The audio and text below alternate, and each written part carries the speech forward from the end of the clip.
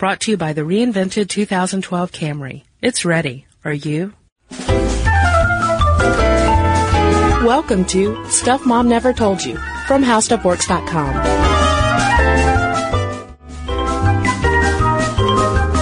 Hello and welcome to the podcast. I'm Kristen. And I'm Caroline. And may I also say Happy Valentine's Day Eve. Why, thank you. You're welcome. Are you going to get me anything? I'm going to give you a podcast straight from the heart. Oh. Yeah. Well, we better get started then. Yeah. And today we're going to talk about flowers because it is the typical Valentine's Day gift from one beloved to another or just to a friend. My dad sometimes will send me flowers on Valentine's Day, which is always a kind gesture. Mm-hmm. But Valentine's Day also reminds me of high school because I don't know how your school worked, Caroline, but at mine it was a really big deal.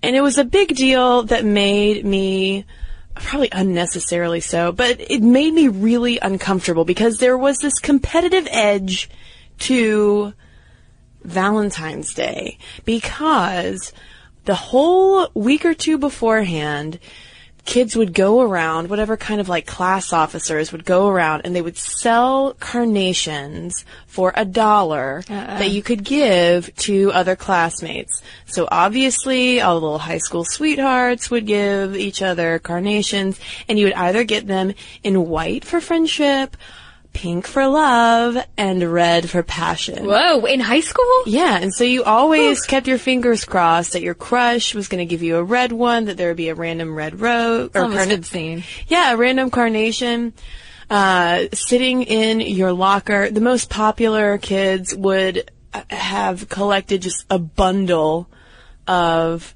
carnations by the end of the day. Sounds greedy. So, yeah, I really, that kind of obvious, competition where you can count up your number of friends and lovers always really put me on edge. So that's what I associate Valentine's Day with: cheap carnations and high school angst. Interesting. Mm-hmm. I associate it with buying a new shirt with a heart on it every year and wearing it to school. Do you wear Valentine's themed clothes? Not anymore. But no, I'm sorry, that was middle school. In middle school, we had dances, and so I would always buy like a heart themed T-shirt because I was really cool like that. And now we just have those celebrity montage movies that we can watch by ourselves with a bottle of wine. It's a terrible movie. Valentine's Day obviously is one of the largest days in the floral industry, seconded only by Mother's Day. Mm-hmm. And just to give a hint of how we're going to turn this Valentine's bouquet into a withered handful of terrifying facts. We know that Valentine's Day is really, really booming for the floral industry because women on the plantations in Africa and South America harvesting all those flowers have been working up to 60 hours a week in preparation for it. Yeah, some of the flower farms in South America triple the number of workers, most of them women, leading up to Valentine's Day. Yeah. So January, February, March, then leading up to Mother's Day. It's big business. Yeah, if that doesn't warm your heart for this romantic occasion. But let's go back to a simpler time. Yes, the Victorian era. So simple, and yet so repressed. Yes. And that's what leads us to florography, which is the language of flowers. And in the Victorian era, it was really popular to give flowers that had meaning.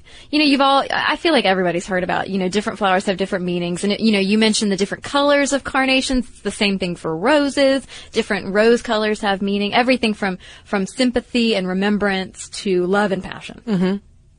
Well, in the Victorian era, emotions that couldn't be vocalized. You couldn't just walk up to somebody and be like, I love you. I mean, maybe you could if you were like that, if you were very forward. But people tended to give their crush or whatever a bouquet that meant something. And everything from the flowers themselves down to the way you handed the bouquet over meant something. So the way you tied the bow, the hand you used, and God forbid you handed the bouquet over upside down. That was just... What does that mean? That meant the opposite of what the flowers were supposed to mean. You give someone an opposite day bouquet? Apparently opposite day has been around a lot longer than I thought. I mean, talk about, salt in the wound. I know, but okay, so every, bouquets of flowers had a lot of meaning, and Beverly Seton in her book, The Language of Flowers, A History, talks about how home manuals of the time illustrated very elaborate arrangements of cut flowers. So if you were highfalutin, if you were in high society, you were expected to have a lot of cut flowers in your home, but not just in vases. Not just going to the store and putting them in a glass of water. No, you were expected to have these elaborate arrangements because you were expected to either have the help around your house to help you arrange them, or you were expected to take the time to do it yourself, to have these beautiful floral arrangements in your home. And this also wasn't just a product of Western domesticity. It reminds me of ikebana, which is the Japanese art of flower arranging, which is one of the typical skills acquired by geishas. Mm-hmm. Yeah, it was definitely also seen as a womanly pursuit. But I want to know what some flowers mean. If you were to give me a special bouquet. If I were to give you an iris, it would mean that I had faith, hope, and wisdom in you, or hoped to impart that to you. Carnations, which there's a lot of talk of carnations in Sex and the City, I won't go into it, but carnations symbolize love and fascination. And there's a difference between a striped carnation and a solid one, but I can't recall that. One of my favorite flowers is the Gerbera daisy, and there's, a million different colors. Those signify beauty, innocence, and cheerfulness. Yeah. You're all three of those wrapped up in a daisy, Caroline. Oh, I'm blushing. It's actually, the Gerbera daisy is the 5th most popular flower in the world, in the whole world. And according to literature, it was discovered in 1884 by a Scotsman in South Africa, even though I'm pretty sure other people had probably seen the flower before. But yeah, the Gerbera daisy as we know it today. And it's been bred and mixed so that's why we have so many colors. And orchids, rare and delicate beauty. Roses, of course, love and appreciation, and they range, like I said, red is love, pink admiration, etc., etc. So the floral industry traces all the way back to the 17th and 18th century, starting off, not surprisingly, in the Netherlands with the development of greenhouses, and that practice then is taken to the United States. Mm-hmm. And one fun fact about the Netherlands, they're all known for their tulips, mm-hmm. and tulip comes from the Turkish word for turban. Really? Because it was initially taken from Central Asia and then across to Holland. I do love a good tulip, and I don't mean turban, I mean tulip. The industry really grew in America with the advent of air transport and refrigerated trucks, so now you could take them much longer distances in a shorter amount of time. You didn't have to worry about them wilting, because flowers pretty much have to be kept around 34 degrees, basically right above freezing, when they're being transported.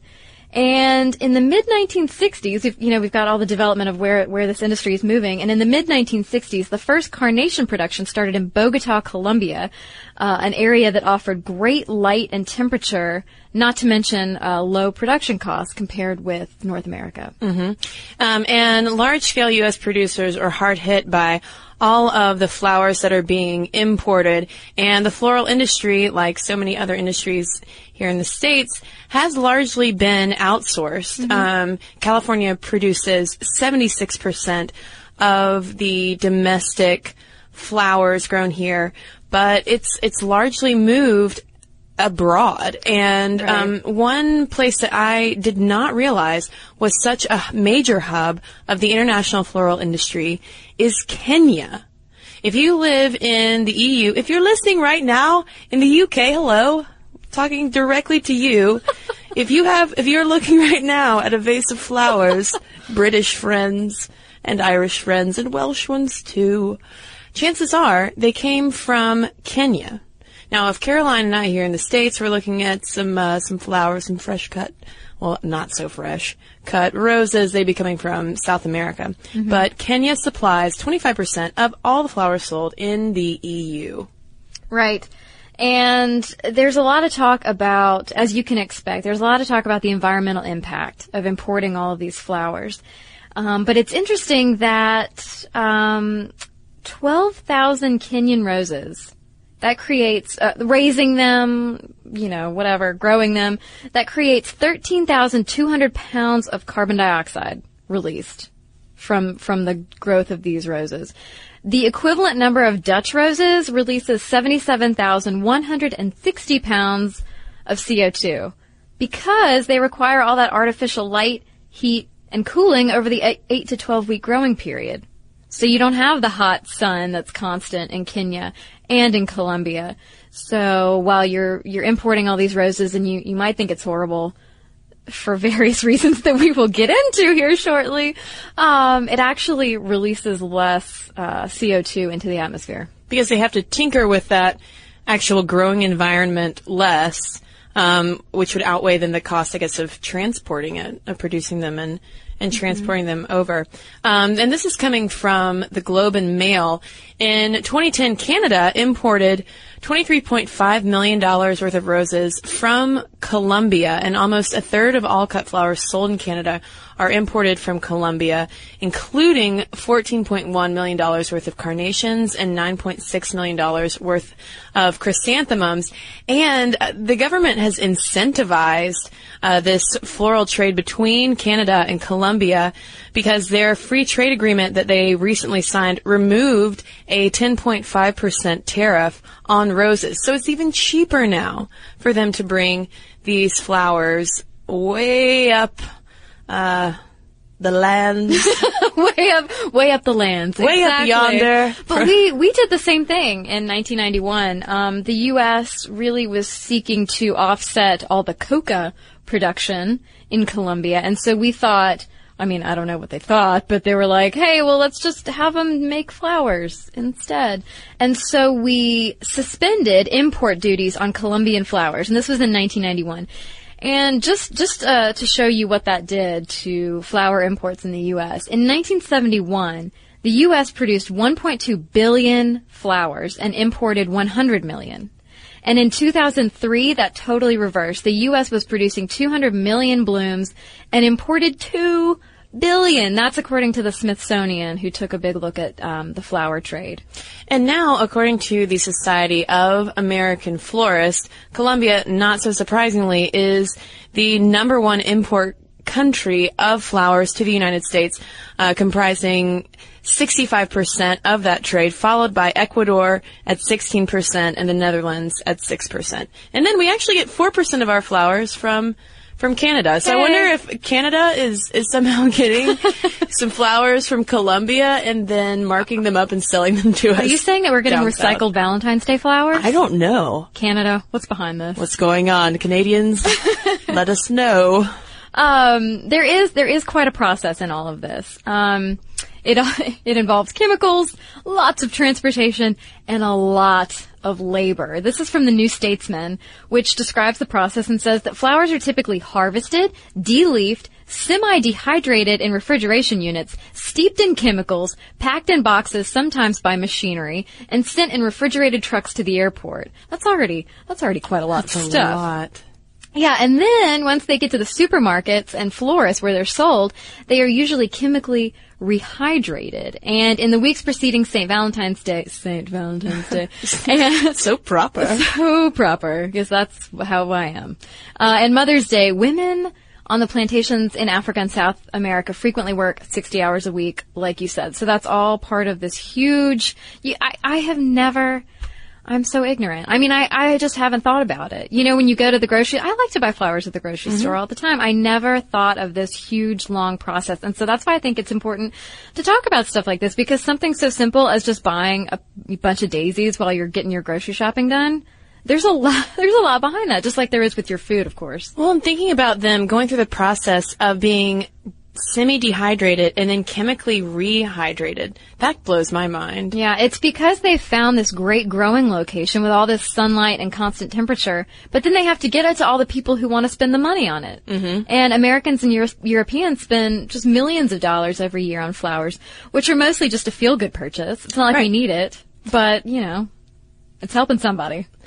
And that's the big question of, is it really helping someone? Or are we, because of this luxury purchase, are we destroying the environment and perpetuating low-wage industries that treat women unfairly? And we will get to the bottom of this. This is in Scientific American. Stuart Orr of the World Wildlife Fund International sums it up this way. And this is talking specifically about Kenya and Lake Naivasha, which is where a lot of those flower farms are located around. He says it's one of the most perfect places to grow flowers at a high altitude with plenty of water and sunshine, and flower farms employ people and generate income. Great. Mm-hmm. Excellent. But they're also big water and pesticide users. Right, and like you said, Kristen, Kenya supplies 25% of Europe's cut flowers. That's a very large chunk. And the best are sold to florists through Dutch auctions, and the not-so-perfect end up in European supermarkets. So, same thing with me buying daisies at the grocery store. Gerbera daisies, to be exact. Yes, beauty and innocence. But at the Osirian farm on Lake Naivasha, this is from Scientific American also, roses, they talk about the environmental impact and what companies are seeking to do to offset some of this impact. Roses are now grown with geothermal waste heat to save energy, and no roses are raised within a third of a mile of the lake to prevent pesticide runoff from reaching it, but it hasn't always been like this. Mm-hmm. There were some alarm bells that were raised in 2003, which were largely attributed to a special report in the Guardian newspaper about worker conditions, and it was specifically conditions for female workers that make up a bulk of that labor force. Yeah, the Guardian made public concerns about chemical spraying, long working hours, and harassment of female workers who were working under male supervisors. And concerns remain over wages today and whether the large flower companies are paying their fair share of taxes. But let's look at 2009, as far as the lake goes that supplies all of the water to these flower farms in Kenya. In 2009, a major drought shrank the size of the lake to levels they hadn't seen since the 1940s.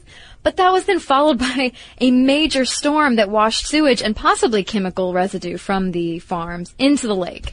So here they're using all this water, but then all of a sudden it's polluted, endangering all the ecosystems. And just to give listeners an idea of how much Lake Naivasha has been affected, not just because of the flower farming, but also because of that drought in 2009, it has receded over 1 mile, and Kenya is really trying to revitalize that ecosystem while sustaining these flower farms, which are so important. I want to say that the floral industry is the 5th largest in Kenya. It's very important for their economy.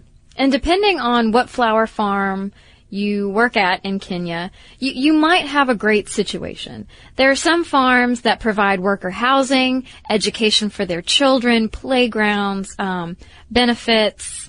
There are some that are transitioning more to permanent employment instead of using contract work. But that's obviously not true across the board.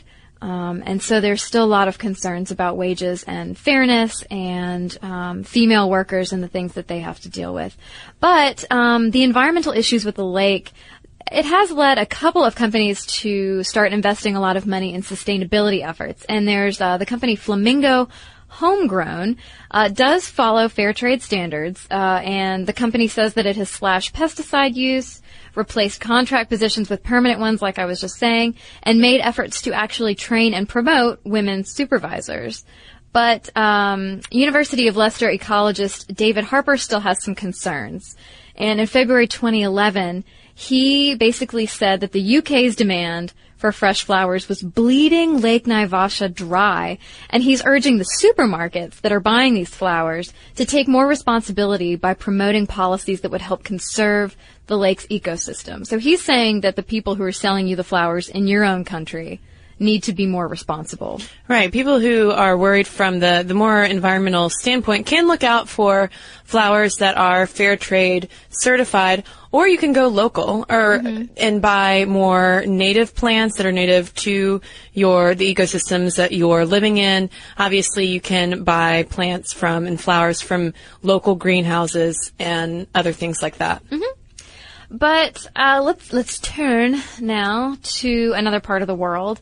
And Colombia and Ecuador have a very similar situation to the one in Kenya, which is, like we said, the environment, the growing situation is perfect. It's on a savanna. There's plenty of water and sunshine and constant temperatures, but we've got the same issues with pollution, pesticides, female workers, all of that. And I thought it was fascinating how the Colombian floral trade got started. This is coming from a report in the Smithsonian Magazine. And it all began because a guy named David Cheever wrote a term paper in grad school in 1967 suggesting that the savanna near Bogota was an ideal spot to grow flowers to sell to the U.S. because it had an excellent climate, the flowers would take off, and they could apply assembly lines and modern shipping practices to get things going. And boy, howdy, was David Cheever right. Yeah, he and three partners started Flora America, which used assembly lines and modern shipping. So right off the bat, they're like, we're going to make the Model T of flowers. And it really took off. And now Colombia is the second largest exporter of cut flowers, behind only the Netherlands, and it commands 70% of the U.S. market. Which, or 65, depending on where you're getting your numbers. So it's between 65 and 70. So basically a lot of flowers. And this employs more than 100,000 people working in the greenhouses. And a majority of folks who are trying to work there have been women, many of whom are single mothers. And this is where this issue of what kind of female labor we are supporting when we're buying all of these Valentine's Day, Mother's Day flowers. Because on the one hand, employment for single moms, that sounds great. It is needed. Economists have gone in and said, hey, this is a new form of job opportunities that would not be there otherwise. Not necessarily a bad thing, but according to the International Labor Rights Fund, the typical South American flower picker is unmarried. She's got an elementary school education, and she has 3 or more children. And a lot of times she's not making enough money to really support herself and her family. Right. Women at the farm, MG Consultores, were surveyed, and they found that most had previously worked on subsistence farms or as maids, jobs that paid lower wages than in the flower industry. But we have to ask, which is exactly the point you raised, are these the right kind of jobs? It is wonderful that single mothers can have employment, but if they're being exposed to pesticides and being hunched over all day with the clippers, it's kind of a toss-up. They're getting employed, they're getting paid, but it's putting their children and their own health at risk. So for those 60-hour weeks that they're working in anticipation of Valentine's Day, not to be a total Valentine's Day downer, but these women are making minimum wage. They're working obviously long hours, and a lot of them will suffer repetitive stress injuries with no treatment or time off. And if they do try to get any kind of treatment, they will be asked to not come back. And there are also stories, and this is from that 2003 Guardian article that really raised alarm bells, and things have gotten a little bit better. But some women were saying that when inspections would happen to make sure working conditions were safe and equitable, the supervisors would ask certain people to stay home, so things would look more above board. Right. One of those things that's not looking above board is that as recently as the mid-90s, a Colombian sociologist found children as young as 9 working in the greenhouses on Saturdays and children 11 and up working 46-hour work weeks. So it's not only, taking advantage of women, cheap labor from women, but also from children. But talking about that exposure to chemicals, a 1981 survey of 9,000 flower workers found that they had been exposed to as many as 127 different chemicals, mostly fungicides and pesticides. And this is echoed, the problems that come from this have been echoed in several studies. Right. You might be thinking, a 1981 survey, that's totally outdated. Well, how about this? 2009 University of Mexico study finding that women working in the flower industry in Ecuador reported more pregnancy losses than among women outside the industry. And the researchers linked that to the need for an evaluation of the reproductive health effects of employment in that specific industry linked to pesticide use. Right. Yeah, if you're going to have this population doing this work, we should definitely take a look at how to make it safer. Mm-hmm.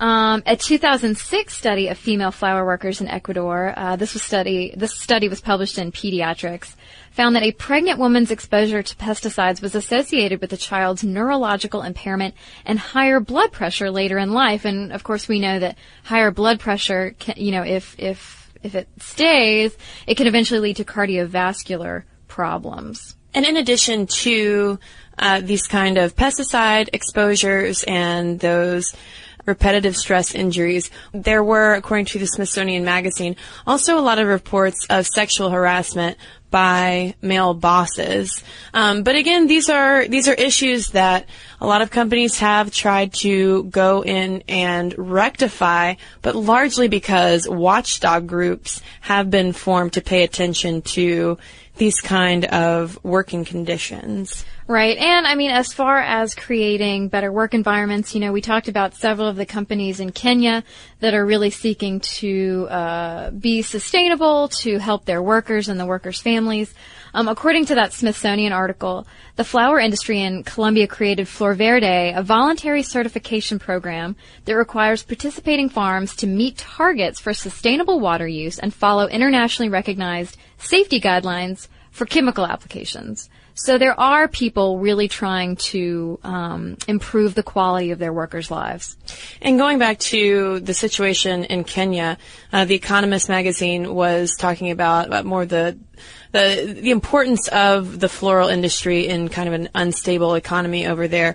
And they report that the average monthly salary of $80 plus benefits is actually considered a good wage. Mm-hmm. So I guess that's why it was challenging to weigh the pros and the cons of what's going on in this industry, because whenever we trace back a lot of the products that we take for granted, these simple luxuries, mm-hmm. like a bouquet of flowers, a lot of times it does trace back to people not earning very much money.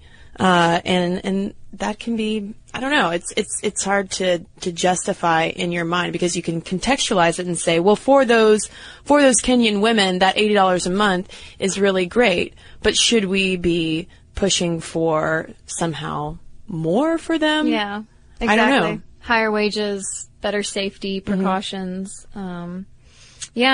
Taking more precautions, for pregnant women also. Right, and I think that's why it's heartening to see that organizations like Fair Trade are going in. They are, you can actually find those kind of certified bouquets, or of course, if you want to, you can always go local and native. Yeah, buy your lovey-dovey person a potted plant.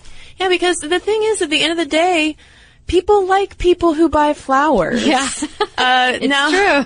Now, granted, this study at Rutgers University in 2006 was funded by the Society of American Florists. Okay.